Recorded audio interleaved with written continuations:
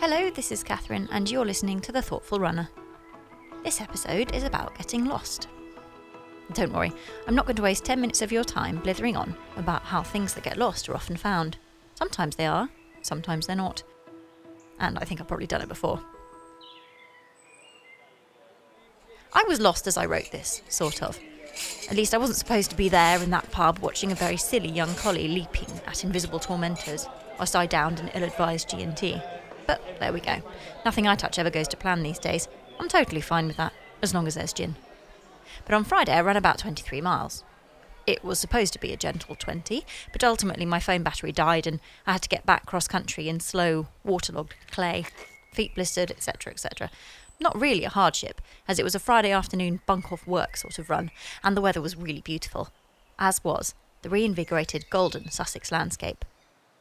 The distant trees and heathland seemed touched with a sort of lilac halo, at some points even pinkish, in a collective glow of shy new buds. Why am I telling you this? Oh, I'm boasting, of course, and I want to preserve this distance for posterity in the rapidly approaching days when my legs will no longer work that way. But not entirely just for that. I also wanted to tell you about this long run because it was one of those days when I just needed to do something a little bit excessive. I really needed to get lost. And whereas I'm sure plenty of sensible people might go on a drink-fueled bender to batter their body up, I prefer a long, long run. I'd much rather be lost in the countryside than my own pickled mind. But getting lost is harder to do than you realise. In England, it's far too small. You can't get away from anything much, really, not even in the Peak District. There's always some entrepreneurial little coffee house in an unlikely spot, nodding sagely at your need for caffeine and comfort, and mocking that idyll you had about being alone, and wild, and free from attachments. Oh, I'll just have a little coffee here. No, there's nowhere to lose yourself here deeply. By nightfall, you'd probably just have found some sign of life at worst. I'll have to put this to the test in some farther-flung parts of the British Isles when I visit my friends in Scotland next month. I have a feeling I could fall thoroughly into some sort of crevice there. People would have to write poems about me to make me look less silly, like poor Charles Gough, the 17th century artist and ill-fated fell-walker revered by the Romantics and derided by shepherds for his sad demise on Helvellyn. But then I'd probably get eaten by a spaniel too, given the choice. What a way to go! When I wrote this, I was sitting in a pub in the New Forest, a lovely part of the world, but not for me really. Why do I always end up here, I wondered. It's perfectly nice, really, but not my cup of tea. It's very busy for starters. Doesn't really feel like a forest. More like Richmond by the sea. Doesn't really feel remotely boundless either. What on earth do people find so romantic about it? Anyway, it's a good sort of place to try getting lost, I suppose, if what you really want is to find your way back home. But try being the operative word. I hadn't got 3 paragraphs into this homily when a man bowled up and demanded I smile for him. My choice of response may have indicated I was still at heart a Londoner, and possibly a bit of a bitch in my old age. There's the other sort of lost, the one that you desperately crave when feeling a little pent mid-cloisters dim, to quote Coleridge. If, like me, you find yourself stripped of some advantageous liberties, and suddenly quite dependent upon others for work and shelter, and acutely aware of this to boot, you might find yourself overwhelmed by conflict.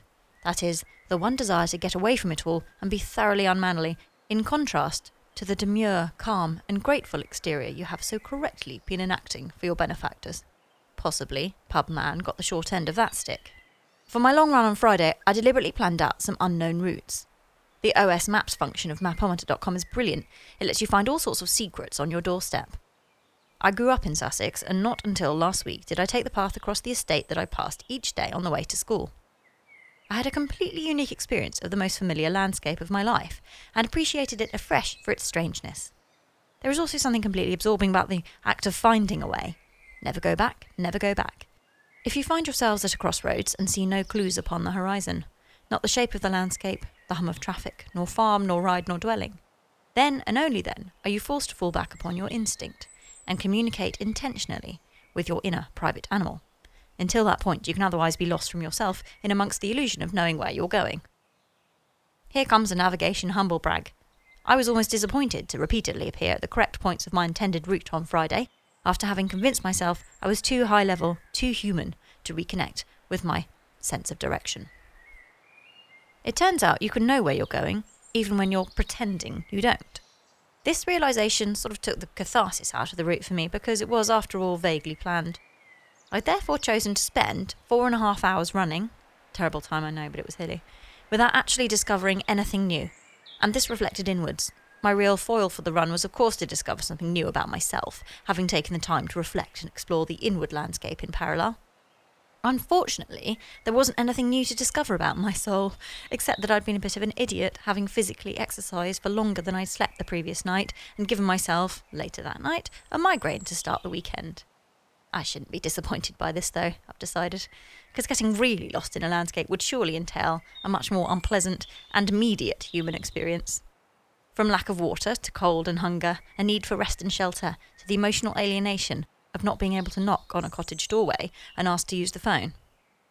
Overcoming obstacles in nature without a safety net or home comfort is the true test of what resources you have, and I warrant not something a fair weather explorer like myself has enough understanding of or respect for. I should think the millionaire mountaineers who deploy Gurkhas to risk life and limb hiking their shit up a hill don't even have enough respect for it. So I may have reached a better understanding upon this topic now, and it's twofold. Firstly, that, however lost I can get or be on my Sussex outings, it's rare I'll be truly without resources to find my way back, for our nation is small and I have a good sense of direction and always study a map. So I guess I can feel good about that.